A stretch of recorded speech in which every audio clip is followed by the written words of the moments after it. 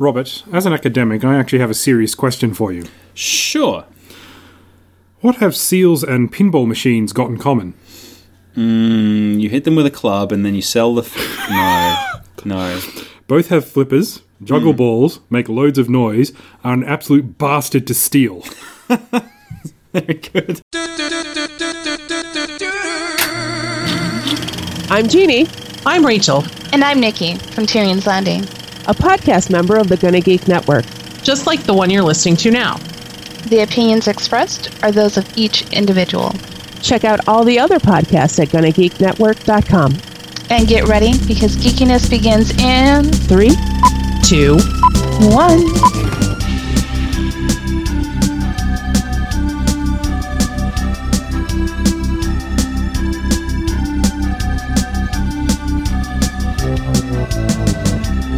Hello, all you lovely people in Internet Land, and welcome to episode 62 of Game Life Balance Australia. I'm your host, Robert Bailey, and I'm joined, as always, by Australia's least favourite male pole dancer, Andrew A.C. Yoshimura. See, I couldn't afford a pole. That's a significant setback to your ratings. Yeah, you'd think so. So what? I just like get someone from the audience. Mm-hmm. Okay, and this is usually a bad start because I'm not at a strip club. I'm actually just at the mall. I just say stand perfectly still, and you know, and then I do my thing and, you know, kind of dance side to side a bit like, you know, someone from Monty Python, and then you know, take it all off. And I have to say that 82-year-old gentleman was very put out. Yeah, look, you put up with it for longer than anyone really should. If I'm honest. To be fair, he had a walking stick. That was kind of a pole. Well, it was included in the act. What amuses me about this is that least favourite indicates that they're somehow like taking polls on the pole dancers that they don't like on a national level. Oh, on a national level, yeah. Yeah. Probably international as well. Having said that, there probably is some sort of website that you can go to that rates male pole dancers, and I'll probably spend the rest of this evening looking at that very website, AC. For scientific purposes. Oh yes, for science. Yes, for science. Right. I'm all about the science. There's nothing but science on this show. That's right. We are, as I've said many times, primarily educational. What if you did actually come to this podcast looking for education? You'd be sorely disappointed. So here's something that new joiners to Game Life Balance Australia might not know, is that originally, before Cody tried to steal our name, bastard, Yes. We'll never forgive him. Jonathan Martin, you're okay. So we were actually just called Game Life Balance. We still are Game Life Balance effectively, but we did actually have a news segment. We did, yeah. And forget about the fact that we record every 2 weeks and any news we have is so far behind the times that it was inconsequential and often inaccurate by the time it went to air. Yes. That we decided to actually stop that. The news was funny, though, because it was a segment that was rushed. Yes. Or we tried to rush it because, we got to do this. But it went weird places because you'd pick the randomest stuff. Yeah. And then we'd spend like half an hour talking about it and going, oh, geez, we actually need to record the rest of the podcast. And I used to have to edit it back in those days. Yeah, it was tough because like the news would take up too much time. Yeah, and then I'd edit it out, and sometimes I'd edit it in the wrong place, and then Roll goes, oh, by the way, have you seen this? And now about the NES. So, well, what? Yeah, so we gave up on the news. Although, you know what? Every now and then a news story comes out that is worth talking about. And we have in this run, I think, discussed the news once. And I remember downloading news-sounding music. Like anchory. What was it for? Oh, I can't even remember. Yeah, it wasn't. It was something that we were both interested in, but now we don't care. Yeah, who cares, right? Like, that could be anything. Was it the Switch or something? No, it probably wasn't even that. No, I don't think so. That's not newsworthy. Who cares about the Switch, AC? And speaking of things that people don't care about, we're reviewing a video pinball game. You brought it back. Well done.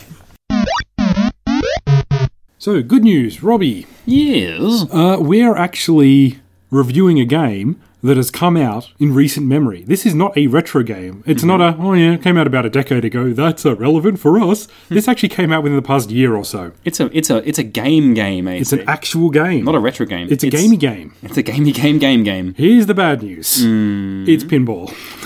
Is that bad news? No, not really. It's just that when you tell people that you are reviewing a modern game this time, they think it's going to be something like, Kratos' Wacky Adventures in the Land of Oz. Yeah. Actually, that would be good. I would pay money to see Kratos Oh, man. as the Wizard of Oz. He just, like, drinks the blood of those freaking leprechauns or whatever they are. Kratos. Just tears... Munchkins. Just guts that lion and leaves it bleeding. Oh, someone please make this game. You're a fucking coward! Kratos in Oz. Slits him from his fucking dick to his throat. Oh, that's depressing. Poor lion. Didn't do nothing. Didn't deserve it. You see, ruby slippers wouldn't fit him. Yeah. So he'd probably just get the witch, slice her legs off, sling him over his shoulder, and just walk there. Yellow brick road be buggered. He's just going to go just tear a path through the countryside. I just want to see the look on Kratos' face when he climbs out of his house and is surrounded by these little munchkins that are singing and we are the Lollipop Guild, the lollies. Just the look on his face as that is happening to him. This is his version of hell, basically. And this is a guy who's literally been to hell. Yep. Oh, gosh. If there is a god, that's where he'll go. He'll go to Oz. Good stuff. I just want to talk about that game. That just imaginary game. One day we should actually do that. We should actually review a game that doesn't exist and see if people call us out on it. If nobody does, we know that nobody listens to us. That's a good test. Yeah. All right. We'll do that at some point. Put that on the back burner. That'll be our last episode ever. Actually, we already know what our last episode ever is going to be. It's going to be right. Alex Kidd Miracle World. Yes. If you ever hear that, that means it's the last episode. Yeah, watch out, people. That's a sign of the end times. So yeah, pinball. Yes, let's talk about it, AC. So this is a VR pinball game. Yeah, so this is, of course, we did this in PSVR. Mm-hmm. This is Pinball FX2 VR. So that series has a bit of a pedigree? It does, yeah. It's known for both original and licensed tables. Okay. So they do make their own tables. I think they're a bit more popular for their licensed ones. Sure. They had, so there is just Pinball FX, popular enough series. Mm-hmm. There is Pinball FX 2, which is just VR. Mm-hmm. And then there is Pinball FX 3, which has a whole bunch of licensed tables you can kind of buy individually. Oh, like DLC. Yeah, I mean, basically, yeah. That seems to work. That lends itself to that kind of model, doesn't it, really? Yeah, it does. Like you want to get the Adams Family table, all right, that's $3. And as far as I know, they're all... I don't know anything except other than the game that we played today about this series. I've kind of looked into it a little bit. Yeah, we can't really talk about the series. But I think a lot of their tables don't have a physical equivalent. In fact, I'm pretty sure most of them don't, because pinball as a physical entity is it's not dead. No, it's not dead, but it's very much more niche than it ever was. It is very niche. Niche is the correct word for that, because there are still people putting out tables. But I think one of the last major table makers actually lost a whole bunch of their licenses recently. Like a whole bunch of them expired. Yeah. Like maybe it was Williams, whoever made the Adams Family one. Okay. That license expired recently, so they can't make parts or specific license-related parts for that anymore, and they can't produce new ones. It's the aftermarket, if you like. That's what's constricting it a bit. Yeah. Yeah. Because you can't get the parts, you can't get the bits. Yeah, and we'll talk about that a little bit later on. So basically, this is pinball in VR. Yeah. I bought just the basic pack, starter pack, whatever you want to call it, and it is $23 Australian on the PlayStation Store. It might be cheaper on Steam, probably is. It is available on Steam for the Oculus. Is that? Yeah, or Oculus Vive and the or, Vive, yeah. one or the other. We don't know, but yes, I should know. I do usually know the distinction there. It's just that maybe both. Yeah, I think that there is a lot of cross-platforming because they're just trying to get VR off the ground. When it's off, they'll probably restrict that stuff a little bit more. It almost seems foolish if you're a developer to not sort of, put it on as many platforms as possible, because like the audience is so limited if it's just one headset. Definitely. Yeah. You don't want to spread yourself thin in this market, trust me. Yeah. I played plenty of Game Dev Story, and you got to, Game Dev Story, you got to develop for the systems that are the most popular ones, Yep. You want the money. You want that money. Yeah, no Atari 5200 for us. That's right.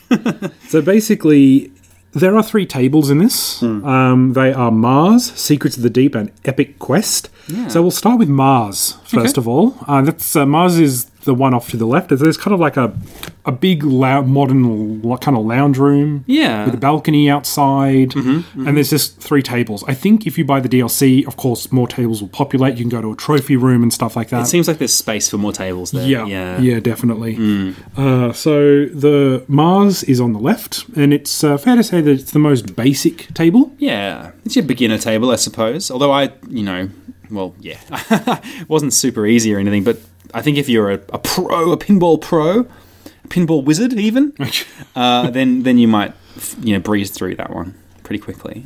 Yeah. So it's basically just a sci-fi effect. It's got a very reddish hues to it. Most of there's not a lot going on at the top of the table. No.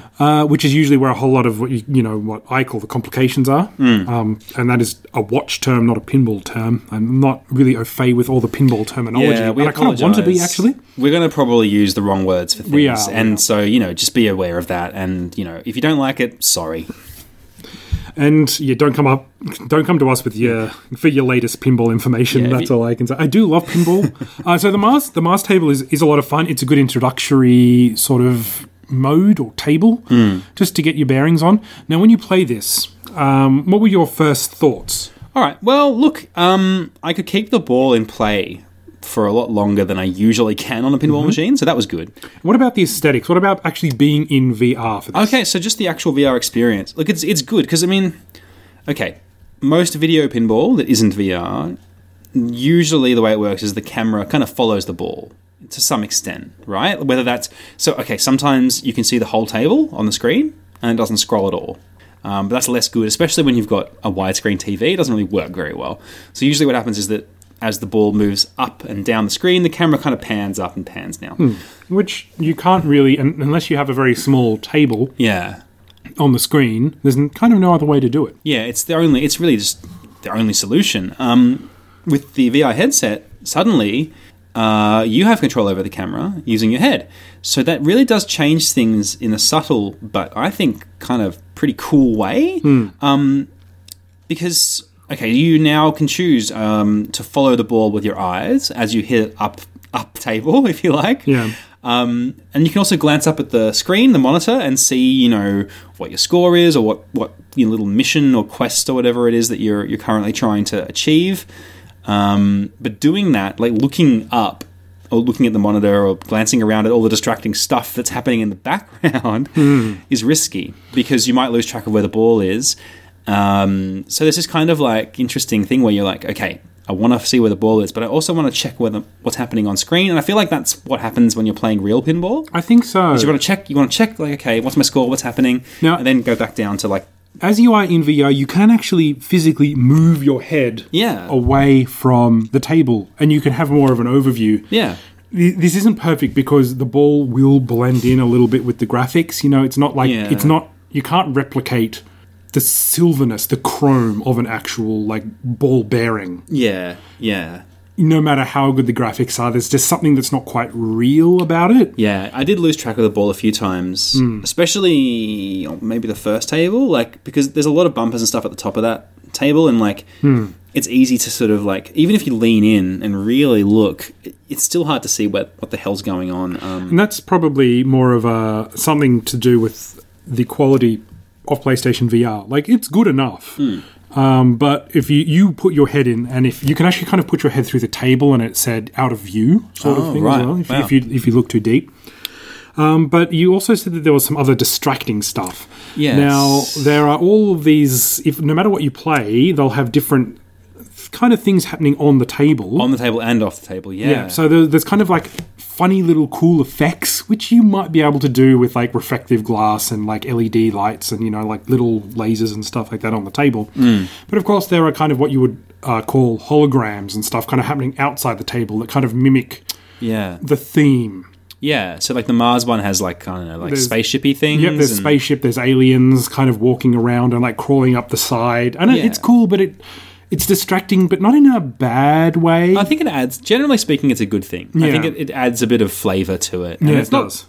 it's distracting, but you can choose to be distracted. I think. You know, like you're very focused on the table, and I don't really tend to notice that unless you lose a ball, and then that's when you kind of look around and go, "Oh, that was actually pretty cool," and then you kind of focus again. Yeah, I think what's more distracting is the stuff that's happening on the table that's not the game. So, so the Mars one. There's a little robot that pops up at some point, and it's got like 3 or 4 legs, like a little spider robot thing. Yeah. And it like catches the ball for you and kind of like does stuff for you. But while it's, you know, it kind of dances around and moves in this spidery motion, and it is pretty distracting because it's right there on the table. It's not happening in the background. It's in your face. For the most and it's part, right near the paddles as well. Yeah. It's right down the bottom there, and the flippers. Yeah, the flippers. Sorry, thank you. Again, I said I would get the terminology wrong, and I was right. So look, yeah. Most of this could be a fairly realistic table. You know, the ball physics are pretty good. Yeah. I think they might even be a bit forgiving in some places, actually, I like to say. Yeah. But it is fun. They are pretty, you know, the flippers are very responsive. Yeah. Of course, you use the bumpers on the controller. Yeah, it's really quite good the way they set up the control scheme. Yeah. So it is a lot of fun to play. And so most, but not everything, what happens on the table is realistic to a certain extent. You know, there are holograms and stuff like that and tricks, but, you know, a spaceship, for the most part, other than maybe the first one, is not going to come down and, like, beam up your ball and put it somewhere else. Yeah. There are a couple of things that could happen, but normally wouldn't be part of a functional table for cost reasons. Yeah, that's like something like sucking a ball in and, you know, like flipping it out and, like, kind of pointing it, like kind of popping it out in a very accurate kind of way. So let's go to the other 2 tables. Okay. So the second one is, what's it called? It is called Secrets of the Deep, which is a nautical underwater theme. Like a Submariner kind of theme. Yeah. And that one's cool. That's kind of more of a serious one, I want to say. I would say that's probably my favourite of the 3. I'd say it's my favourite as well. It's the one that I probably did the best on, actually. I did very badly at it, but that's kind of been my experience with all pinball. So there's like a little sub, and you can get the every time you do a certain pattern of things, the sub kind of moves closer, and it can spit out extra balls if you get it, you know, towards the top, it's on the right-hand side. Yeah. Near the ball spring, the trigger. And it has like a little top table section almost, there's flippers. There's a set of flippers up the top of the table as well. Yeah, I do love a good set of top flippers. Yeah. There's probably an actual name for that, like a top table or something like that, but I do love it when there is another set of flippers. Yeah, it's right cool. up the top, because it's another little game up here. Yeah, it's like bonus pinball almost. Yeah, that's fun. And that's just enjoyable. That's probably my favourite one. So there are sharks and stuff swimming around next to you on the other side of the table. It definitely reminded me of that like diving VR thing. On the PlayStation VR Worlds, or whatever it is. Yeah, like that shark was pretty distracting, but again in a cool way. Yeah, like, you can ignore it if you want. Yeah, but if you want to, like, you can look at it and it's in VR, so it feels like it's coming at you and all that kind of stuff. Yeah. So that's fun. That's pretty cool. Yeah. So that was probably my favourite table. Yeah. The last one is Epic Quest, which is medieval knight, like sort of fantasy themed. Yeah. And when so Maria was playing this, I put her in there, and she was having a good time. You know, she worked out pinball pretty quickly. She doesn't play a lot. Mm-hmm. And then this knight, I suppose you'd call him, kind of like saddles up on a horse next to the table and goes, "Oh, by Jove," or something, just creepy. Because he's about like probably 4 or 5 feet tall. This little weird, and he doesn't look like a real human. He looks like a fucking puppet or something. The Thornberries, I think. Yeah. Or the guy with the big kind of bushy mustache. Yes. From that cartoon, that Nickelodeon cartoon. I didn't really watch it, but I've seen the meme of that guy. Smashing, I think it is. He's always saying smashing. And he kind of looks like that, but like a medieval guy and creepier. Yeah, it's definitely disconcerting. And like that's probably the most distracting of the background. Yes, he is, because he does talk to you and does try to distract you. It's almost like this is deliberate. Yeah, you know? It does. So this one, I'd say is the most gimmicky. It's got paddles, and it's got like little jack-in-the-boxes. If you hit like, you know, little boing, boing, boing, you know, little jack-in-the-box will come out, and and you can like see a little joke trigger. There's like a little, 6-inch tall version of that knight guy, like sort of swaying around and dancing and doing stuff on the table as well. Like, Yeah, and there's a lot of... It seems the most sort of, like, mission-focused, if you like. You know the way that, like, pinball machines will, like, give you a little quest or something where it's like, okay, you have to, like, hit this thing 5 times or, like, do this sequence of things. Like, that table seems to be, like, all about that. Yeah, which is good because it gives you... It kind of runs the full... You know, there's the simple table, the more complex table, and there's the gimmicky table. This one actually had gimmicks where you need to... There's, like, a little, like... maid sort of like Maid Marian-esque sort of figure that kind of turns around, and if you can get enough balls in there, something will happen. Gotta get your balls in the mouth, Maid Marian. Gotta do it. Balls deep, mate. Balls deep. Many a balls.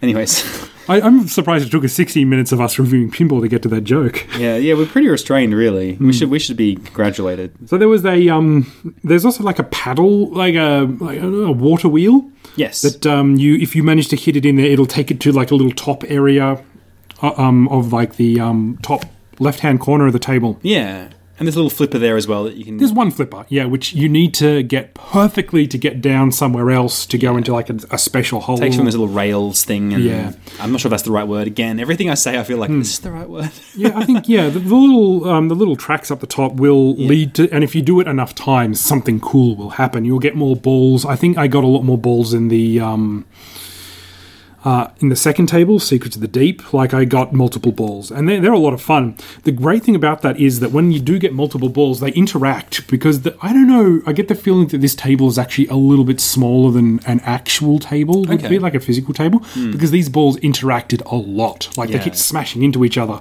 and it was almost like they were showing off that these balls do interact. Yeah. Like, they kind of go clank, clank, clank. It was pretty fun. It added a random element to it. But this was more, as you said, it's more quest, I don't want to say story, but kind of more... Like, there's just tons of little, those light up things? Like, I don't know how to describe this, but like, on pinball machines, there'll be these little, like, spots that light up as you, like, achieve things, And this table is just, like, covered in them. Like, there's probably, like, 40 or 50 of them at the bottom of the table. And like, I've got to like light up so many little things. It definitely just makes you feel like there's a lot to do on this table. Yeah, exactly. I think you need to actually look at the screen a bit more. Yes. And this is my problem, is that I was so focused on the ball, I did not look at the screen once. Yeah. And sometimes you need to look to see what you need to do, because there's a little periscope thing that will swallow your ball in the second table, and you actually need to press X to fire it in a certain direction. Yeah. And I didn't even know that. I was just waiting for it to spit it back out, because it will just do it randomly after a while. Yeah. There's a lot of little things that it's easy not to notice. Yeah. On a real pinball table, I kind of notice a bit more, because, I don't know, there's something more physical about you knowing where the ball's going to be, and then you can look up quickly and see your points, or, extra ball, cool, and then you look back down. But you're so focused on the ball here. And what you have to remember is that you are looking down. Yeah. Like, you can't position the pinball table in VR in front of you. No. You keep having to always look down at the table. It's a funny thing to be in a VR headset and be looking at your knees, essentially. Yeah, it's a weird thing. It took me a while to kind of get comfortable with that. Yeah. I think it's better if you're actually standing up and doing it, but we were sitting down. Yeah, maybe I should try it standing up next time. So, before we go to the recommendation... do you play a lot of pinball in real life, or have you played a lot of pinball before? No, I think I've played a little bit more pinball than, say, like your average millennial. Yeah. But that being said, like, I'm pretty much a pinball newbie. Whenever I had a couple of bucks and I was at the arcade, I would usually, like 99% of the time, I would put that into an arcade game, not a pinball machine. Definitely. Because it felt like, well, this is my chance to play Final Fight. Or, whatever. So I'm going to, Sunset Riders or something. So it always seemed much more appealing to do that than, like, put money into a pinball machine and potentially waste that money. So it's always something that I felt like I would love to spend more time with this and get better at it. But no, to answer your question, I'm not much of a pinball guy, really, at all. How about you, AC? Have you spent a lot of time? Have you had a period in your life where you played a lot of pinball machines? I have. I didn't understand pinball at first. And when I say that, I mean, when I was younger, I saw more pinball machines than arcade machines. Yeah. Because, and if I did see an arcade machine, I really wanted to play it. My parents would always say no. For whatever reason, I would occasionally play pinball more than I was arcades because my dad is a cheapskate. And, there's something more physical about... I always loved the look of pinball machines. Yeah. When I was younger, I used to play them a bit, and, my aunt, when I was small, my arms would barely fit around the side of a table to get the flipper buttons. Mm-hmm. But as I got older, I kind of worked out... I guess when I was a kid... Pinball, there was always this one unfair point, like that there is always this space between the flippers that the ball, no matter what you do with your flippers, can always fall down. Yeah. And that always seemed unfair to me. It's like, if you don't do this correctly, there's always an out and they always get your money and stuff. Yeah. But if there was a way to not do that, then expert players would just never leave the table. They'd just be playing forever. Yeah. So it's kind of... something that you just got to accept and move on with your life with. It's part of the whole pinball thing. It is, yeah. It's you're going to lose at some point. Yeah. And look, as I got older, I kind of worked stuff out. I started playing and I kind of figured out, okay, I can actually stay on this table for a while, but I wasn't doing so well. And then I figured out, you meant there's sequences. You meant to kind of hit this thing 2 times and this one, then this one. And as I kind of got a bit older, I got better at it, and then I just lost interest in pinball. It's almost like a life choice. Am I going to make pinball a big part of my life or not? And if the answer is no, then you're not going to really ever get good at pinball. And I'm not good at it. Yeah. But my uncle in Bomaderry in the South Coast, New South Wales, or Central Coast, or South Coast, it's called South Coast, did actually have a pizza shop, and he had a couple of tables in there. Cool. And so we were allowed to play those now and again. And I would get frustrated because I wasn't good at it. And then when I was about 18, 19, I did actually play a bit more at Capital Pinball in the city, yeah. Yep. When I went out drinking with my mates and stuff. But yeah, after a while, I would play a table if I saw it, but once again, I would always drift towards arcade machines. Yeah. And I don't know, I keep playing them now and again, and I really appreciate them. But now that I'm in my mid to late 30s, 37, I do actually have a hankering to own a table. I don't know which table.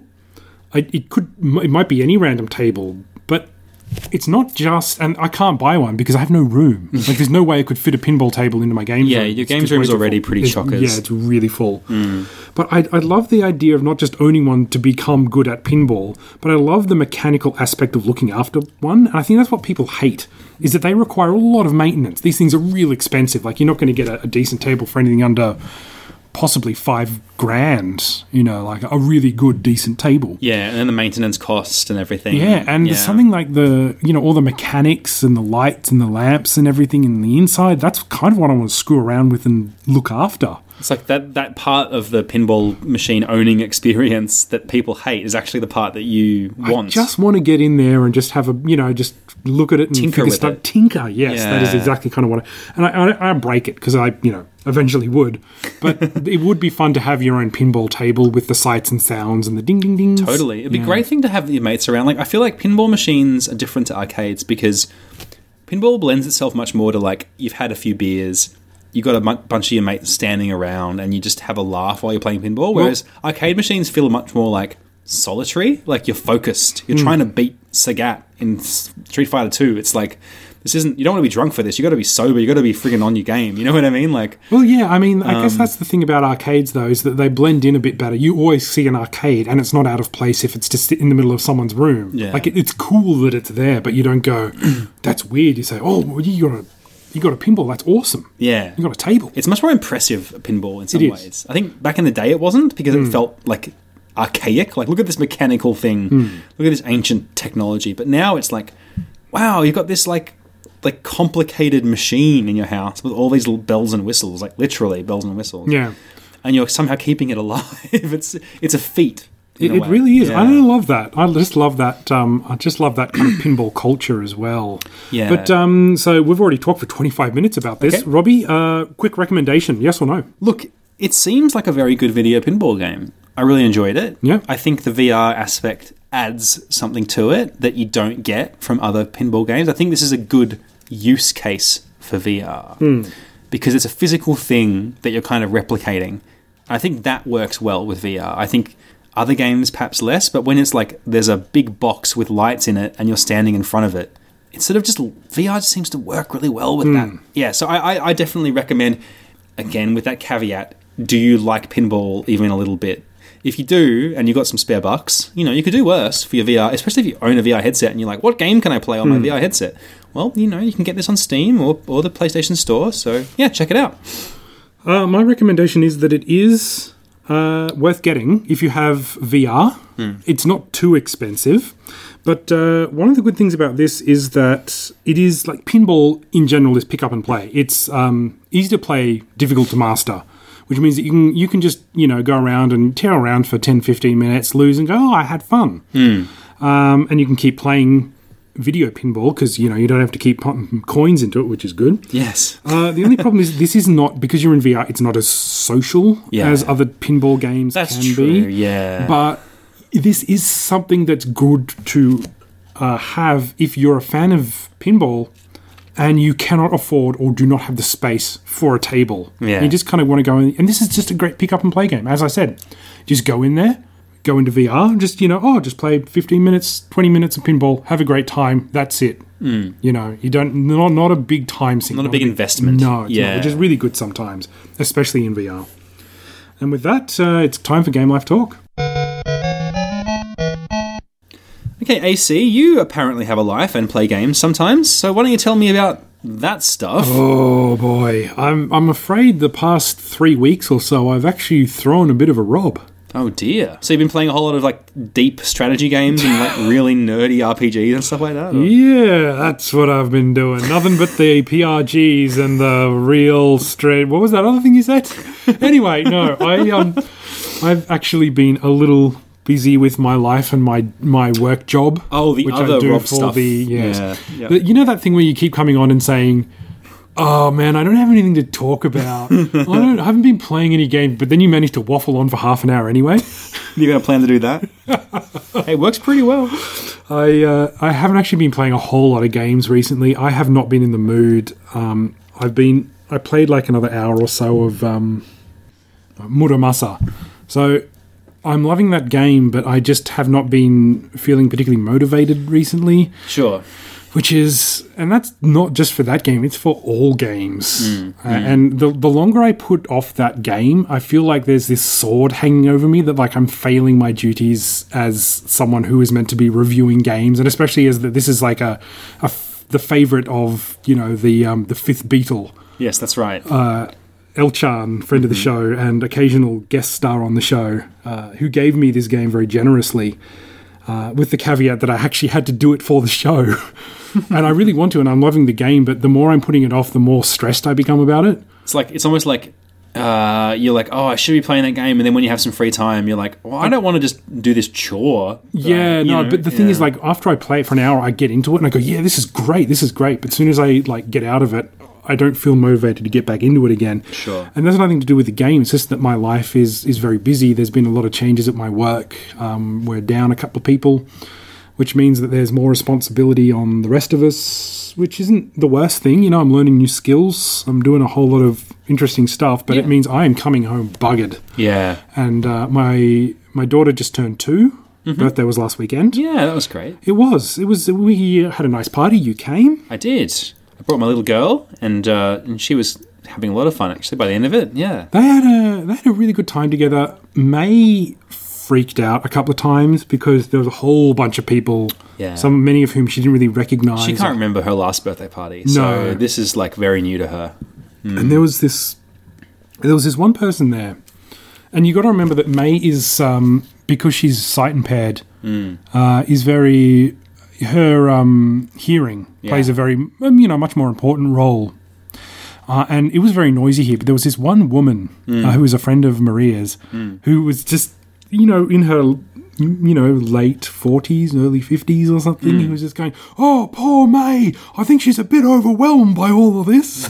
it was like she kept kind of talking to be heard over everyone else, kind of almost shouting at May. She's got that kind of voice that freaked out a bit, I think, and she was very not self-aware of May's kind of personal situation and all of this going on, and I kept having to take her to the room to stack blocks for a little while, and that calms her down. Then she wanted to play with Ruby and the other Mia-chan, who's the other kid there. Yeah. So it was good for her. When everyone left, I think she felt a bit relieved and she was kind of more active. You know, it's a real birthday party when everyone leaves and you're like, oh, thank God for that. Yeah. It was a good time, though. I think going forward, though, there's going to be less adults and more children at these things, Sure. you know, or we're going to go to a bigger place like a playground or I think that something will like happen naturally as she gets older and has more friends and things. And Exactly. Yeah. So May's birthday went really well, but the next day, which was her actual birthday, she was sick. Oh, dear. A bit of... a cold? Or No, it was a bit of gastro. Oh, dear. Okay. And for some reason in my head, I get gastro and diphtheria mixed up. That's pretty... Yeah, they're pretty different. Very, very different. You know, you don't usually die from gastro. Look, man, sometimes I thought I was going to die. But I don't know why that's mixed up in my head. Yeah, my child's got the dip. No, she doesn't. But she was pretty sick. She slept, like, seriously 20 hours out of 24 hours. Far out. And we were worried, but she was breathing okay and she didn't, you know, want to do anything, so we just let her sleep. So today, the Saturday after, we took her out. We took her to the dying Toys R Us because they're closing down in this country as well. We got her some toys. We got her a little plastic trolley, which she likes. And I got me a 25th anniversary Sonic thing. Is it a toy? It's an action. I suppose you'd call it a posable action figure. Okay. He's got like a chili dog and a ring, which you can pose him in almost any kind of different kind of pose that you want. I'm already laughing internally. Yeah, exactly. This is where this is going. I know you. I know how that poor Sonic, because it was on special, and I just... Is he shoving the chili dog up his bum, is that what you've made him do? All I'm going to say is that I kind of want to get my hands on a Mr. Potato Head and just kind of interchange parts. Because I think you can swap his mouth or something like that. At least that's what it looks like. I haven't taken it out of the box. And it's like a diorama. It's the it's got like the Green Hill Zone kind of look to it. Okay. And I just thought, that's a bit of fun. We had a gift card which we had to use, but you had to spend up to the amount of the gift card. So we had a $50 gift card, which means we had to get $100 worth of stuff to use the $50, and we only had to pay $50 because this thing's going into receivership. Right. And we just forgot we had that card. Right. So if you did give us that card, I'm very sorry. No, it wasn't me. So it was, but we got a lot of stuff. We got some stuff for my niece and nephew's next birthday, and we got lots of stuff for May. Cool. And we ended up going to IKEA. We got her a little wooden play kitchen set because we're trying to get her used to the idea of kitchens, because we don't let her into our kitchen because it's bloody dangerous. Yes. And we need to get her to the tactile sensation of what what things do and everything. So definitely. I think when Ruby comes around, she'll have fun playing with that little kitchen as well. I've had my eye on one of those things for a while now. Yeah. I got my kid like a little like plastic sort of version, but yeah, you've got the deluxe, the deluxe, child's kitchen, so I'm sure Ruby will just love that. It's pretty cool. It's real metal things which you buy separately, of course. Of course, yes. That's one thing that pissed me off, is when I realised that all the utensils come separate. Yeah. Putting that thing together though took me 2.5 hours, and the instructions, especially if you're not wearing your glasses, like you should, they're not clear. Like there's little notches in things. Yeah. Which it's meant to be obvious. You're meant to put it this way around. So I had to take half of it apart and put it back together again because I didn't see this little notch in the way things are meant to go. Bloody hell. I hate IKEA so much. Almost as much as Pepsi. Actually, I think I hate IKEA more than Pepsi. And then Qantas comes like a third. Qantas is certainly up there. Qantas can die in a tyre fire. I'm sure they will one day. Compiling my mental list of businesses that AC hates. We should just do a podcast about it. We already do. That's pretty much Game Life Brand Hatred Australia. Bland Hatred. I don't know. We'll workshop that title. Oh, it needs it. So the other two things I've been doing is Supernova in Sydney, which is like the pop culture convention there. You went to a nerd convention. Oh, I did indeed. Yeah. Oh, it was good. I went there with Ben, a friend of ours in Sydney. It was just a fun day. Hanging out with Ben, going there. Nice. I did cosplay. I was probably I'm guessing the only one there to represent Australian science fiction. I went to Silverthorne. It's kind of depressing when you think about it. Yeah. That, like, there's very little Aussie sci-fi at an Aussie sci-fi convention. Yeah. Yep. That's food for thought. It gets more depressing because no one recognised me. This was on my bucket list. I wanted to do this once while I had long hair and I could do the ponytail thing up the top of my head, you know, with the big kind of, with the big belt and the Silverthorne. Just type in Silverthorne, you'll see what I mean. Ben drew some tattoos on me and stuff like that. I think people knew I was cosplaying. They didn't know who I was meant to be cosplaying. Yeah. And it was fun. Even if no one recognised me, oh look, man, it was still fun. It was a good time. Look, if you're put it this way, if you're cosplaying as an anime girl and you're not Sailor Moon or one of the Sailor Moons, I will not recognise. I will be like, that's an anime girl of some sort. I don't know which one you are. I don't know. There were a lot of anime girls there, and a lot of them were wearing corsets. It was. I should go to one of these things, AC, for reasons that are not. Look, I don't usually say stuff like this because it's horribly sexist, but the cups runneth over. Yep. There was some of these cosplays were magnificent, not in like a creepy sexual way. Some of them just had so much work put in them. It was just a marvel to look at them. But I wanted to dress as Silverthorne once to go to one of these biggest, kind of conventions of its kind in Australia for no one to recognise me. Were you like? Did you have any expectation that anyone would recognise you? I mean, to be fair, there was a chance maybe someone did, but didn't come up to me and say anything, because not everyone has the self-confidence to go up to a random person dressed like a 90s villain and say, hey, wow, are you that guy from that 90s TV series? Because you're revealing a lot about yourself when you do that. You do, yes. No, everything you need to know about me, he kind of comes out in Silverthorne. He destroyed half the world, the Northern Hemisphere, actually, which is good news. That's the bad part. That is the bad part. There's a lot of dickheads up there. It's like, there's Trump. Okay, I've got a foolproof plan. There's going to be some casualties. There will be some collateral damage. I think most Americans right now would say, fucking yeah, okay, let's do this shit. Just be us in friggin' Brazil or something. The penguins. Don't forget them penguins. Is Brazil in Southern Hemisphere? I don't know now. I'm thinking they're probably not. They're probably equatorial or something. Maybe. Yeah. I'm sure bits of Brazil are. God, I'm an ignorant. If only I had Cody Goff's enormous map behind me, and I would know. Nice reference. I would be able to check. Oh, come on. I think the only reason Cody has that stuff is to make himself look intelligent. I don't think he actually knows there are other countries other than the United States. Hey, why do you think I own all those books, AC? I certainly ain't reading them. I gotta stretch back with a little assassins. This will impress all the no one that comes to my house. Trust me, I come to your house occasionally, and I'm not impressed at all. He's definitely not. I'll quickly just touch on pretty much the one game that I've actually sunk any time into. Okay. And that was Lumines. Oh, yeah. The PSP game. Yeah. It's been re-released recently. Mm-hmm.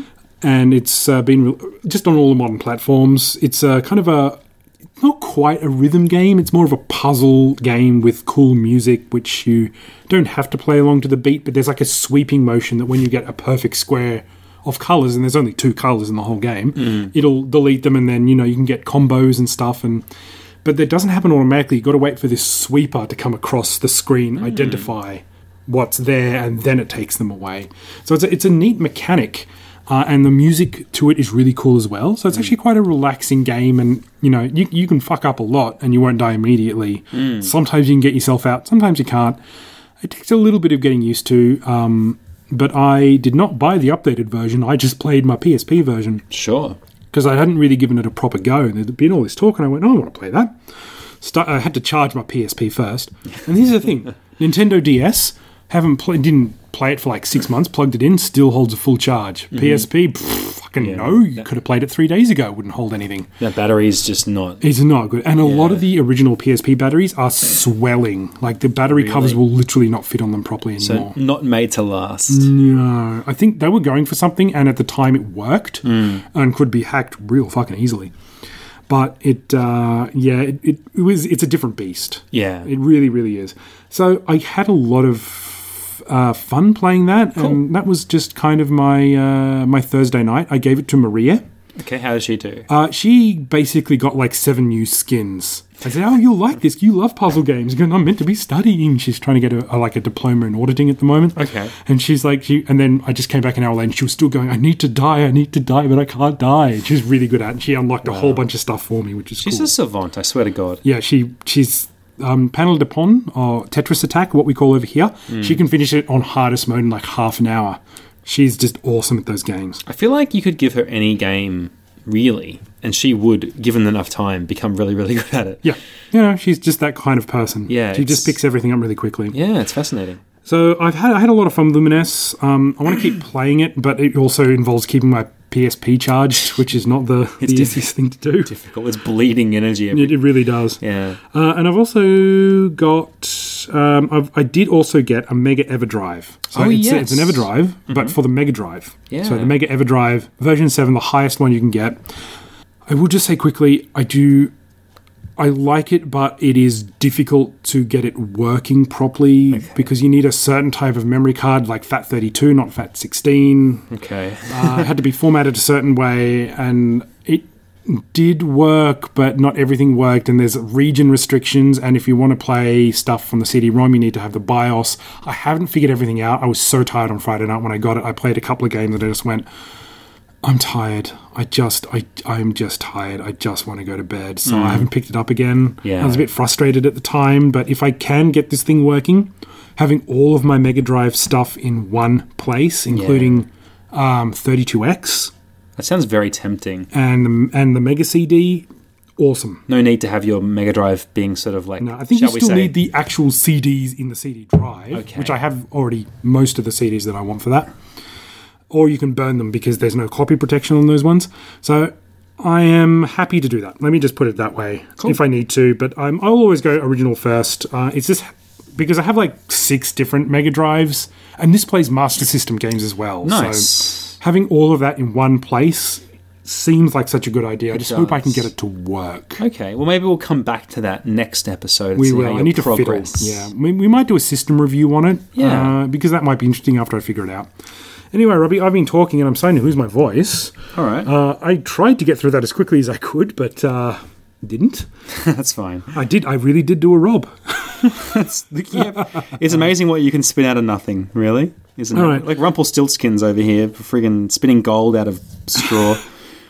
All right, me and my life and games and balance thereof. It's been a time, AC. I've been. I'm going to coin a phrase here. I've been stressing the fuck out, AC. It's been a bloody time for me the last 3 weeks. Usually I hear from you during the week. I'll hear like the odd little crack of a joke, or we'll line each other. I haven't heard anything from you. Yeah, I've been in the trenches, AC. I've been battling. I've been doing some real life shit. So let's start from the top. I laboured under what I now know to be false impression that I may have had skin cancer. So that's fun. Okay, this I did hear about. Yes. And it was a very brief text. I was like, oh yeah, I've been really stressed because I thought I was dying with cancer, but I didn't have cancer, which is good, but I'm still really stressed. And I read this one and I went, as a good friend, I should really not ignore this message. Look, yeah, I think that was in response to your tweet of like, why isn't the podcast out yet? That was, yeah. I think I was a bit more subtle than that. No, I think you I were was like, podcast? I was saying, how's the podcast editing going? Yeah. Which is like my version of, look, nobody cares if this thing's out on Tuesday, but I need to remind you sometimes to get it out at all. Sometimes I legitimately forget. Yeah. You know, but you had a pretty good excuse this time. You may have been dying. Yeah, it was bad. Of butt cancer. Yeah, or skin cancer. I've had a thing on my face for a long time now. It's a little like, I thought it was a pimple scar for a long time. And at some point it dawned on, I think it was when my daughter pointed at my face and said, "What's that?" And I was like, okay, I probably need to get this checked. So I went to the GP and I was like, I got this thing. I was there for like something else. Like I had a couple of days off because I was like, had a cough or something. And I was like, well, while I'm here, GP, I got this thing on my face. It's been worrying me for a little while now. And I told him, look, it's been there for a while, maybe over a year. And it may have changed size, I'm not sure. And he didn't want to touch it with a barge pole. He was like, I am sending you to a specialist. He did not want to give me his opinion. So did you go to a dermatologist? I did. That took took a while to get a booking. So this is all like a lengthy process. But as time ticked, I got more and more and more stressed by it. Because of course you do. And this is the way my brain works, is that like the longer something takes, the more I think about it, and then I work myself up into a friggin' lather of stress. So went to the dermatologist, feeling very worried. Like, literally, I mean, it sounds really silly in retrospect, now that I know that it's not skin cancer. But at the time, I was really working on, like, okay, if I get told that I don't have long to live, I have to like, come to peace with that. So that was where my mind was at, which is a fucking weird place to be, you know, for most people. We spend most of our lives, especially in the 21st century, like, not thinking about death and, like, really doing everything we can to kind of avoid thinking about it, really. So to sort of spend a few weeks really dwelling on that was, difficult. So they came back and they said it's not cancer. Yeah, the dermatologist took one look at it and was very dismissive immediately, which was a great relief. Yeah. Like, he was like, oh, that looks like nothing. And then he kind of, like, went, and then he kind of, like, took a closer look, and then he got another expert to come in and have another look, and they both agreed that, like, it's nothing. That's good. So that was a real relief, but that was fun. When I got home from that appointment, I was like, I had a nice big drink of wine. I was like, you know, thank goodness I'm not dying. Basically, it's a very quick path to being happy. Good like recommendation for my listeners. If you want to be happy, worry about dying and then get told that you're not dying. That's good. That's a good way. You could get hit by a bus any second, but, you know, there's no prescription for that. So that was fun. Then I had a whole bunch of car issues, so I had to get my car registered. So I've been... You mean re-registered? Re-registered, yeah. So what happened? What was it? A carburetor? You bought a head gasket? What are we talking? So I've been borrowing a car that's not mine. I've been driving my uncle's car for a long time now. And the plan was, well, once the rego runs out, once the New South Wales, which is a different state, we live in a different state. Oh, once that registration runs out, I will get it switched over to the ACT registration. Okay, so what happens is, what you need to do in that scenario, you need to get a roadworthy certificate. I took it to a very reputable place, Kmart Tyre and Auto Services in Gungahlin, in my ignorance. Yes. And they... I could have told you where to take it. How do you think this is going to play out, AC? Okay. My brother is a mechanic. Sure. But he cannot issue these, especially for friends and family, but he can tell you where to take these things for a reputable place which can tell you an honest opinion and what to fix if it needs fixing. So how do you think it went when I took my car to Kmart Tyre and Auto? I'm surprised they didn't take it out the back and try and bury it. So I get a phone call. Yep. Saying, oh yeah, I got some bad news for you. I've got about $3,000 worth of work that needs to be done on this car. I'm like looking at my bank account. I've got $100 in my bank account, AC. Okay? Yep. I'm like, I will have to get back to you about that. Called my uncle, who has a truck and machinery business. You know, he knows cars and he knows, you know... His Mac? Yes, he knows vehicles in a way that I definitely do not. Pansy boy, intellectual Rob doesn't know cars. No. So I told him the quote. He was immediately concerned that this looked really inflated. I took my car to his farm. Yeah. And he jacked it up. We changed the brake pads. So one of the things that they said was the brake pads were worn down. He had a look at the brake pads. He was like, yes, they are definitely worn down. So we replaced those. Mm-hmm. But there were some other things on the quote that seemed a bit dodge. Like the guy said that the middle muffler needed replacing, right? So this is, again, I do not know this. This is something I've been told. So feel free to correct me. Yeah. But my uncle said, mufflers are made of stainless steel. They don't wear out. The only way that you can ruin a muffler is by driving over a rock or something like that physically damages the muffler. There are bits of a muffler that can wear down. I had a 1984 Corolla, which was my first drivable car, not my actual first car, my first drivable car. Mm-hmm. Technically, my first car was a Hillman Gazelle, actually. 67 Hillman Gazelle. It was given to me, but I wasn't old enough to drive. But by the time I was old enough to drive, my dad just went, fucking no, you're not getting anywhere near like a nice car like this. I'm going to give you like an 80s Toyota. Mm-hmm. Yeah, dad, lovely bloke. There are bits of a muffler. Something actually rusted off. Yeah. And like stainless steel doesn't do that easily, that's for sure. But there was a part, and a muffler does exactly what it says on the box. It muffles the sound of an engine. So if your car sounds loud, that might be an indication that your muffler my car started to sound like a V8. Yeah. And I was actually kind of going, it sounds like my 84 Corolla, dingiest car ever. Sick sounds as like bro. it's got a V8 under the hood.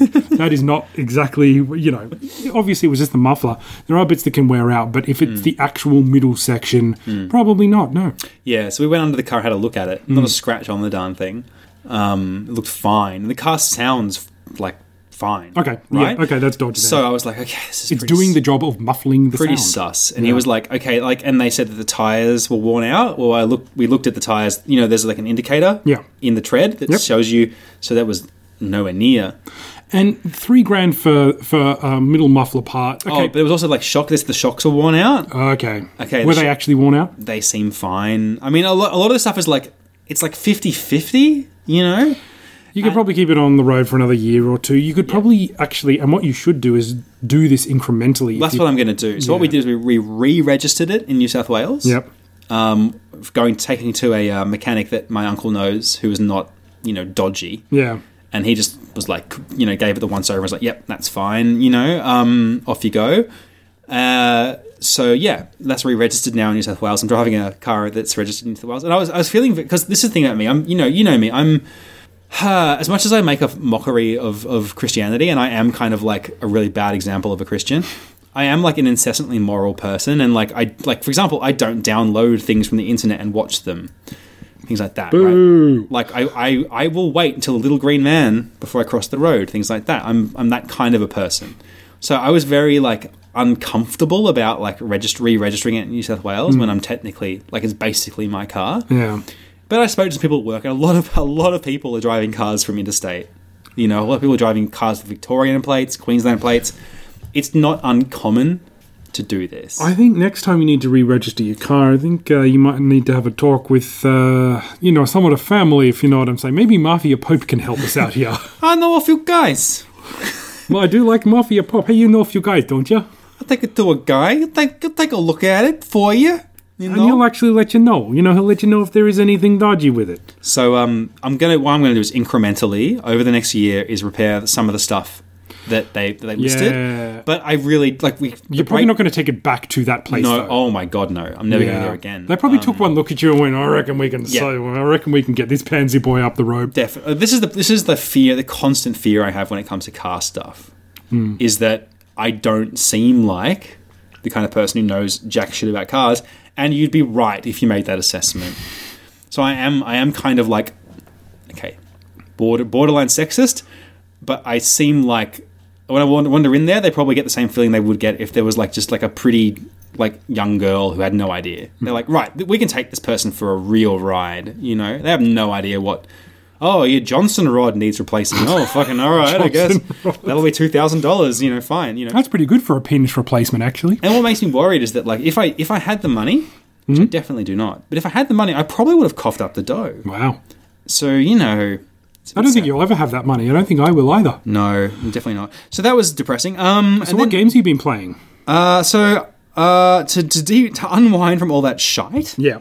I decided to play one of the most relaxing games that you can play, which is PlayerUnknown's Battlegrounds. Yeah, because there's nothing more relaxing than sitting in one place, shivering in fear. Yeah, sweating bullets, literally. While you watch where the circle goes down, you don't actually have any ammo for this fancy gun which you found on the ground, and there's someone behind you with a frying pan. I for a long time I've been thinking that I ought to play the 1.0 version, like the actual released version of PlayerUnknown's Battlegrounds. Did you play the new maps? I did. So I actually jumped in at exactly the right time. I think I jumped in on the exact day that the small map went live. Oh wow! Okay. With the proper textures and everything. The small map was out for a while, but it was kind of like in a beta. Yeah. And now I jumped in on the day where it was actually ready to play. So that was cool. It was a bit interesting because one of my preferred tactics, not my only tactic, with PlayerUnknown's Battlegrounds is I'm one of those people that I tend to enjoy going off the beaten path, like jumping out of the plane and then going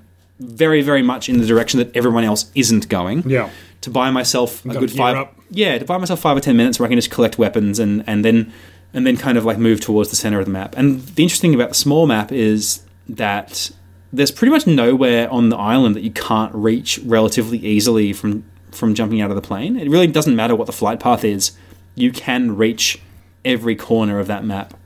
So it does make that tactic a little more difficult. But that being said, there are, like, I found, okay, the plane's going this way. I can go to this village, the coastal village, and I'll probably not run into anyone. And that sort of still worked out. But it is more action-packed. I think you run into people much more quickly. Did you? I did pretty well. I held my own. Yeah. What did you come in the end? So the first couple times I played it, I got 0 kills. But then I went back in a day later with a much more like calm. I say calm. I mean, I was friggin' worried about cancer and friggin' car shit and everything. But I went in there with like a kind of an attitude of like, I'm not going to freak out about this. I'm going to see how well I can play if I just don't worry about stuff. And like with that calm attitude, I got 4 kills. Oh, nice. 4's good. Yeah. What was your ranking in the end of that one? I think it was like 11. That's pretty good. Like that. Yeah. So I love playing solo. Like, although I enjoy like multiplayer, solo is where I cut my teeth, and I really enjoy the solo experience in that game, which a lot of people find way too stressful. But I love the pain AC. So that was good. So I still play Unknown's Battlegrounds. That's good. Still a pretty good game. I need to jump back into that. I haven't played it since it went to 1.0. I mean, I was off world at the time. I'm sorry, I say off world. I was in Japan at the time. It's my code for off world. For being in Japan when shit's going down. And I just after I got back, because I played a lot of that with you and with Nate, with a friend of ours, and that was very good. It was actually quite cathartic at the time. But I just. None of my family's back. Yeah. I just, it's a bit of a time investment, and with everything that's going on, I'm actually quite tired by the end of it. And I just trying to spend as much time with your child, especially a 2-year-old child, as possible before they go to bed. Pretty exhausting. Definitely. I mean, look, to be frank, I play this game when Ruby's not with me. Yeah. That's the ideal scenario. Yeah, definitely. So I totally get it. The other game I've been playing. Yeah. Is... If you say Rome Total War, I'm going to hit you. No, you don't have to hit me, AC. So the Steam Summer Sale is on now, AC. You know what? Just as a quick side note, I did look at this. The day that all of this came out, and I'm sure the sales change a bit and weekly stuff happens, I went on, I had a look at all the sales, I went to look at all the games that I was interested in. Nothing. Could not find anything that interested me whatsoever. Yeah. This could have been part of my attitude at the time of not really... You're just in a grumpy mood. Just kind of like, I don't want to play any games, but I want to have a look, but there was nothing there. So nothing leapt out at you. Yeah. So one game that I did pick up, so I only bought one. Yep. Because I've come to the conclusion that I'm only going to buy games that I actually want to play. What a novel idea. Oh, yes. Well, it seems Steam Summer Sale is probably the worst place for you then. So what I did was I picked up Wonder Boy, The Dragon's Trap, the remake, the 2017 remake. Oh, yes. That was very popular on Switch when it came out, and I heard that it had made its way to other platforms. So it's half price now, $10 I picked it up for. $10? And I loved Wonder Boy 3. I played the crap out of that game. It's one of the few games on the Master System that I actually owned.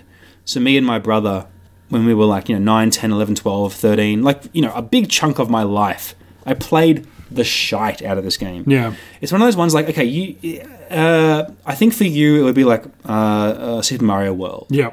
Like the back of my hand. And you know where all the secrets are, where all the tricks, how to like... Every exit. The metagame. All the levels, I can get all 96. You're like, okay, I'm planning ahead so that like 10 levels down the track, I can do the thing. Yeah. That's how well I know Wonder Boy 3. And it was really amazing to see, because I'd forgotten a lot. It wasn't in my present memory. But the moment you pick up the controller and start playing, it all floods back. Those little brain cells that are storing the compressed, the zip file, if you like, got unpacked, got extracted. And I was, remembering everything. Did you complete this game, Robbie? I have not. I'm Piranha Man right now. Yep. So I'm about halfway through. And I'm just about to go and do the pirate ship.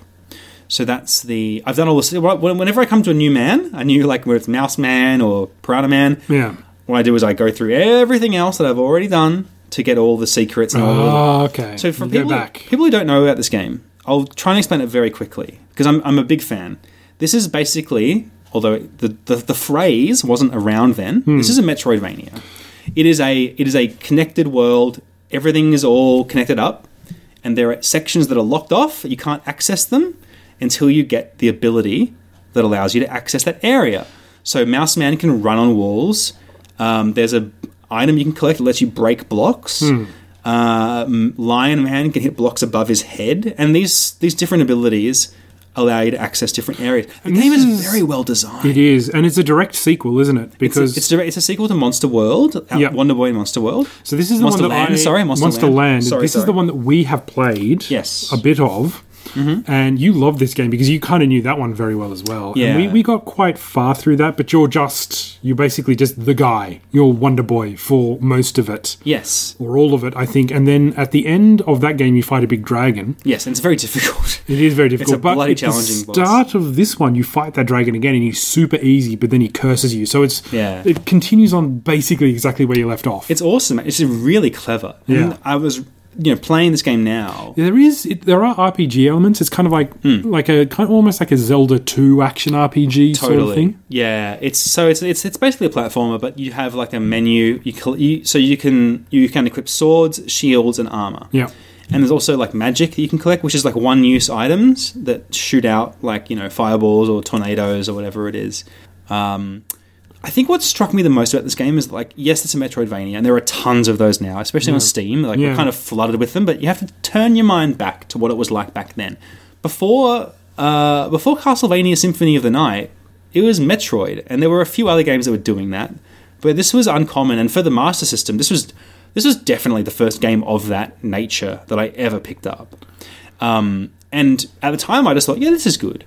But on reflection, having experienced much more of the Master System library and comparing it to the NES, just knowing putting this game in its context, this is a very good game. It is an excellent game. It's very well designed, and like I keep getting struck by just how good a Metroidvania this is. It's simple, it's easy to get into, it's logical, it's not a where the fuck do I go game. You know where to go. And you can remember, like, I've got this ability now. That almost sounds like it's not a Metroidvania in that sense. Well, just because it's so simple, like you're Piranha Man. So you can't, there's certain stuff you can't do, but you're like, I can swim now. So I'm going to go to where all the water is. So like in Symphony of the Night, there are places you know where to go. It's just that you don't have the double jump yet, or you can't turn into a bat yet, or whatever. And sometimes it's a bit cryptic. But I think this game is very straightforward. Like, when you're Mouse Man, you can run on these particular blocks, and you can run upside down and everything, and those blocks are very distinctive. It's easy, and once you know, that's what those blocks are for, you can cast your mind back to the other places where you saw those blocks and go back and collect all the secrets and things like that. I think that's important. Like, I think, as you said, this is an early version of that game. So this is where you kind of have to think of when it came out, and that's why this game was remastered, is because the people who remastered it had such a passion for it. Like, the original is in there and still intact. They had to build an entire new engine for it, I believe. It's so cool, because you can just hit... I'm playing it on the Xbox controller, Xbox 360 controller. Yep. You just hit L2, and it changes the music to the retro music, which I immediately did, because the new music's good. Yeah. But I just kept craving that old music. I love the Wonder Boy 3 soundtrack. It's my favourite soundtracks of all time. I don't often wax lyrical about game soundtracks, but this is one of the ones I really think is a brilliant Master System soundtrack. And you hit R2, or the right trigger, and it changes the graphics back to the retro, which I occasionally flick to, but I'm actually enjoying the modern graphics. I feel like, what's the point in spending the money if you're just going to play You could just do that on Master... I have that game on Master System and Mega Drive, I think. Yeah. So I'm playing it with the old music, but the modern graphics, and that's a good mix. I think that's a really good way to do it. But I think just the last comment I'll make about this game is it's hard to express this thought, but it's very well done, and I'm continually impressed by just how good a game it really was, and how much I took that game for granted as a kid because I owned it. Yeah. But I feel like you put that into the context, and I think this is why people ported it and why people did a remake, because it's on an obscure system. The Master System, for most people, well, certainly North America, definitely never played it, and this is a game that's worth playing. It's a game that it's a shame that it came out on the Master System, really, because it's worth more. I mean, don't get me wrong. I think it did quite well. It did. Because I think that was Wonder Boy was the property of Wonder Boy The IP was owned by Sega. That's right. But the programming was owned by someone else. That's Like, right. the game programming. The actual- so this is actually like a first-party Sega joint, I think, isn't it? Totally, and man, it's polished. And you compare it, because we spent a night, like about a month or two ago, playing a bunch of Master System games of like Yeah, middle. we went through my library pretty Yeah. much, and pretty extensive. And a lot of them are not that great. And then putting that, and then comparing those games to this, it's like, oh my god, there actually were some really good games. There on are the some Master gems. System. There Yeah. are some good. There are some gems. So if you haven't played it, if you have not played this game, and you like platformers and you like Metroidvanias, oh my god, check this out! It's on sale right now. And Yeah. even if you buy it at full price, it's worth it. Recommendation by Robbie. Yeah. Check And it that's it for my Game Life Balance segment. We have a quiz, AC. Why don't we do that? Bollocks.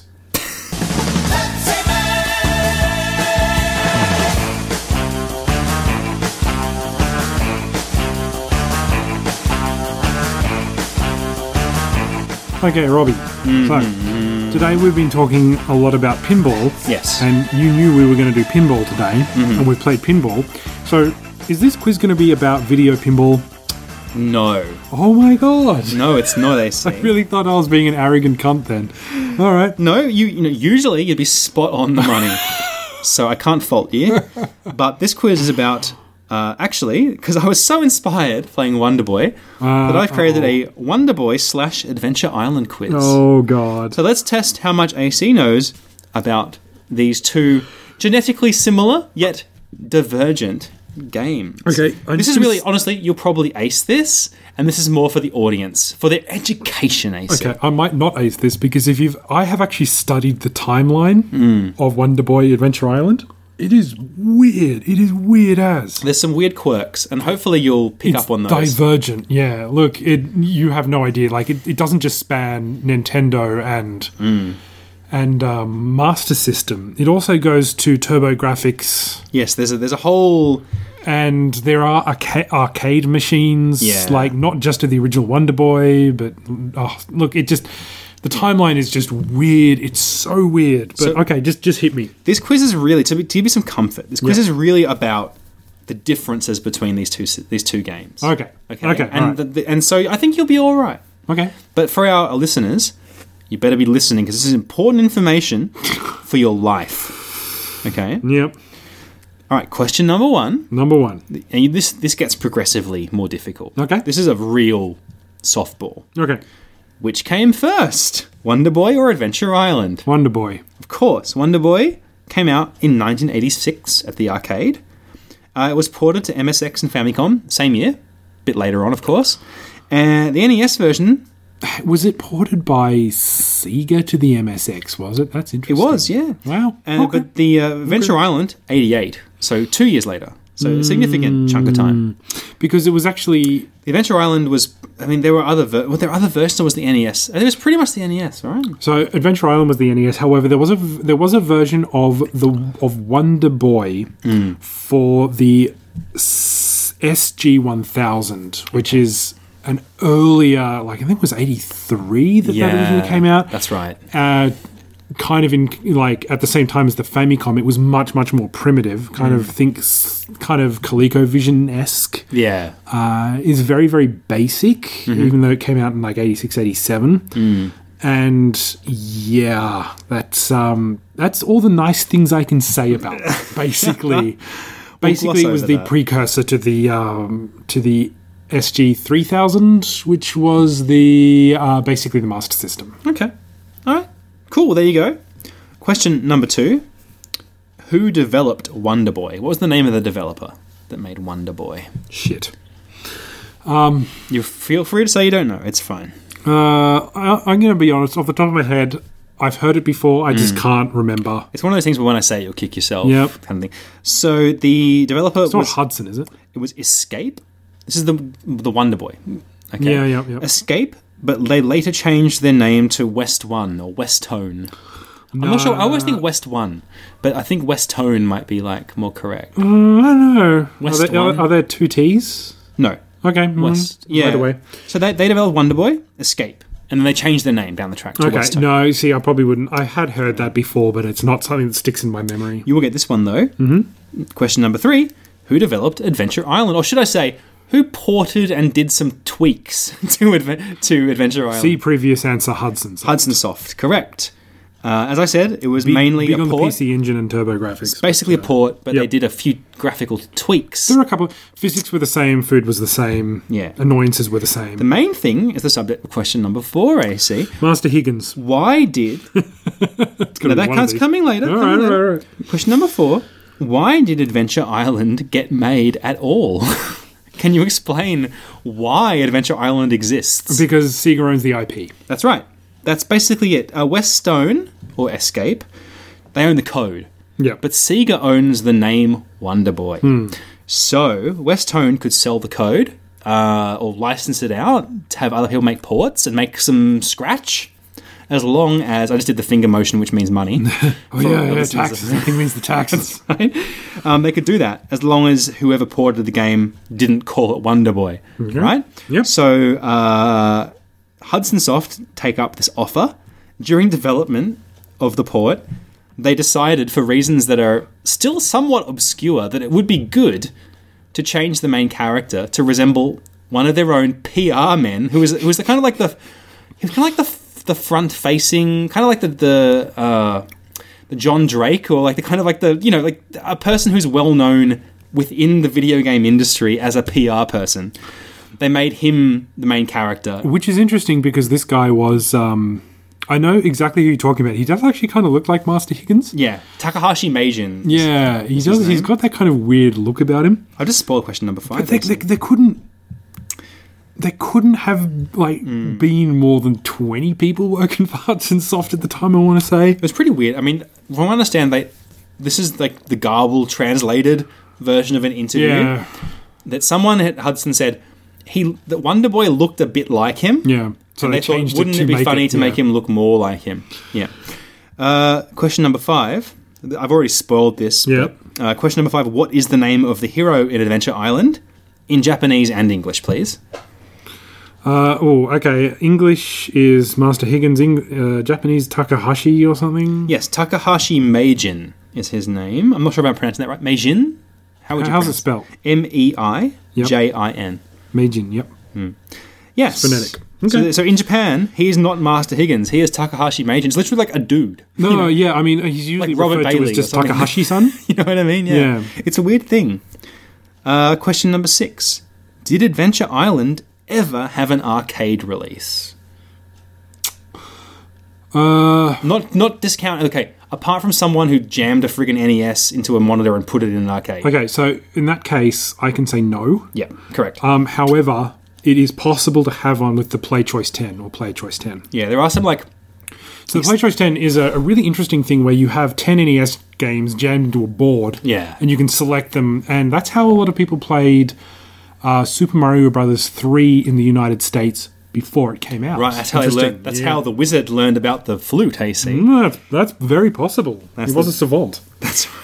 He was indeed. There are a lot of questionable things about that movie. Oh, God. Question number 7, AC. This is a good one. Okay. This'll... No, you'll be able to get this. All right. How many 8-bit Wonder Boy games are there? Fuck you. 8-bit. Fuck you. So what I really mean is how many Sega Master System Wonder Boy games are there? Oh, okay. All right. So we're not counting Adventure Island. We're not counting... No. 8-bit Wonder Boy games. Fuck. It's either 3 or 4. Oh, fuckity fuck. Oh, actually, are you trying to trick me here with... Maybe I am, AC. Because what about the Game Gear? No, I'm not counting the Game Gear. Okay, you're not counting the Game Gear. Okay. But... I'm going to say 4. Correct. So we have OG Wonder Boy. Yep. Wonder Boy in Monsterland. Yep. Wonder Boy 3. Oh, yep. The Dragon's Trap. Mm-hmm.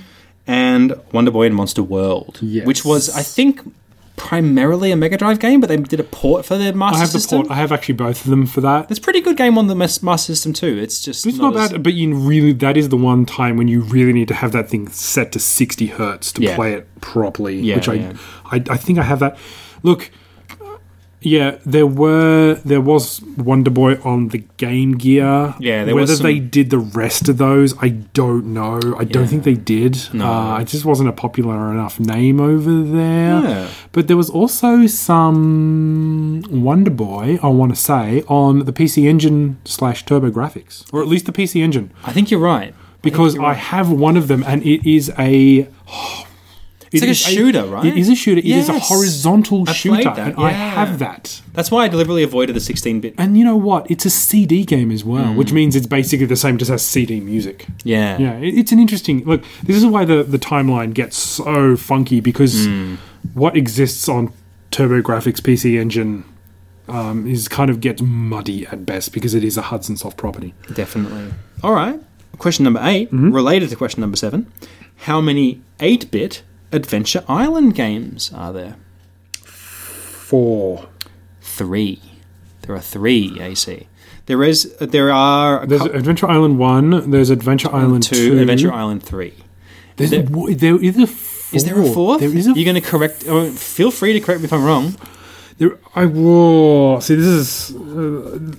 I'm happy to be. There are a number of SNES or Super Famicom games. See, this that is the other confuses thing. the thing, you know. Okay, so there is Adventure Island for Bug Te Honey. Okay, yeah, that's technically an Adventure Island It game. is an Adventure Island game, and it is an 8-bit game. Right.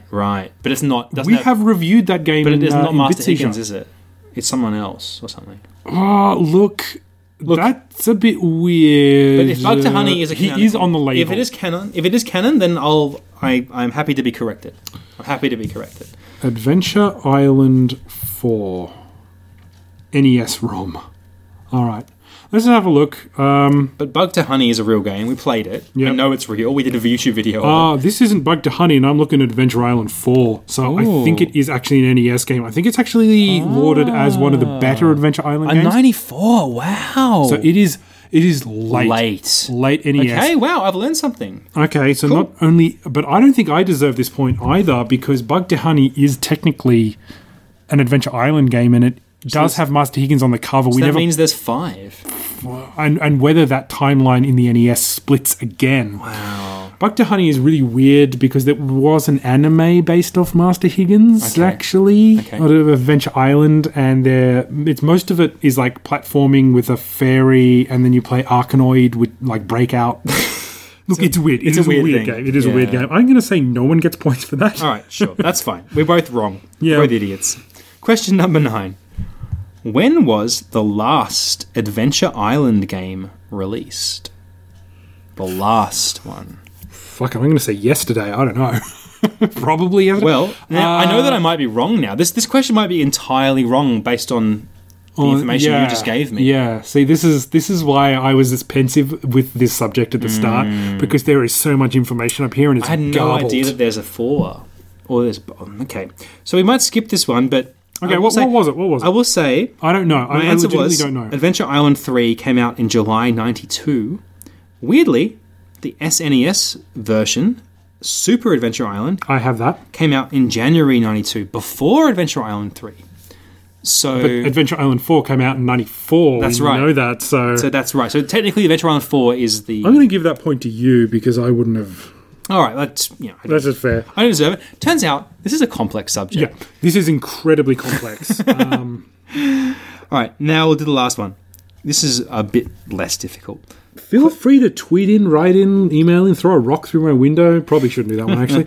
If you've got like the actual correct answers, because I'm doing this off the fly and looking at Google really quickly. I put effort into making this, but apparently I was way off. So that's interesting. Question number 10. Apart from the Wonder Boy 3 remake, when was the last Wonder Boy game released? Or the most recent? When was the most recent Wonder Boy branded game? This isn't the remake that Not the remake that I have. you have. Was there a PS1 era one? 96? No, 98. Oh, actually, was there a PS2 version? Fuck.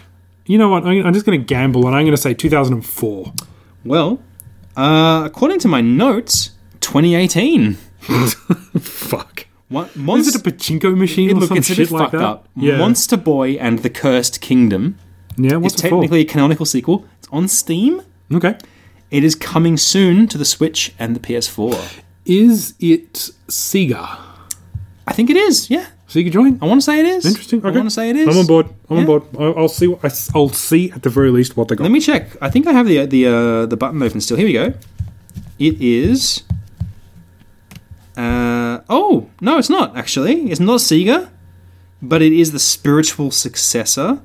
Is it actually Wonder Boy though? Is it titled Wonder Boy or is it spiritual or is it called something stupid like Monster Boy or something? That's the thing. I think. You know what? I might be wrong again. It is. It is Monster Boy and the Cursed Kingdom. Oh my god, I was right. I just pulled that out of my fucking ass. It was originally going to be called Monster Boy and the Wizard of Booze. But then they changed the name when Japanese I developers... like the way he talks. When the Japanese developers realised that booze means something else in English. I'm struggling to think of what it fucking means in Japanese, to be honest. I think they just thought it would be cool, like Oz or Woodle Wabble or Friggle Fraggle or something like that. You know? Yeah, Fraggles love Fraggle booze. Rock. Those Fraggles, always getting into my booze. Those motherfucking Someone's Fraggles. getting in there. So, turns out we're both idiots who don't know jack shit about Monster Boy. I'm not giving you the point for that one. Wonder I'm Man not and giving- Monster Boy. I'm not giving me the point for that one either, though. Master Maggins and Wanda Wang. So when you said spiritual successor, that's when I went, no, Yeah. no, Papa Spank, because that is dodge. So probably the most recent Wonder Boy game, other than the one that I've got, which is the remake, would be Monster World. No. Or that weird shooter thing. There have...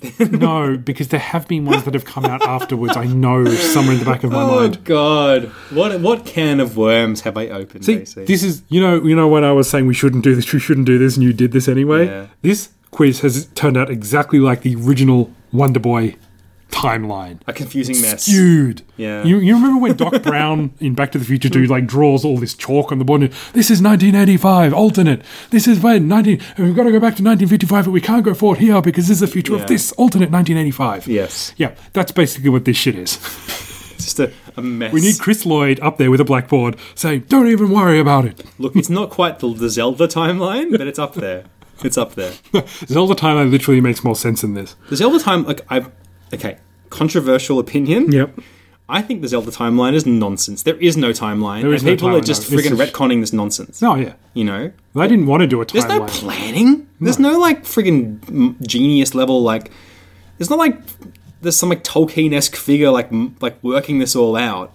It's just they're making it up as they go, you know? Right, so because I didn't give you that last... I agree. Because I didn't give you that last point or that other point, and, I was probably wrong, but... fuck, so were you. We're both It's idiots. 6-2 All right. in the end of that I one. will give you the win because you know more than I do about this stuff. Yeah, well, that's You knew the- enough to know this is a bad idea. Whereas I didn't. So basically, this is binary. This is just basically 1 and 0. Yeah. Me 1, you 0, because I can already tell that this was an incredibly bad idea. Yes, by knowing that this is a bad idea, you've already won.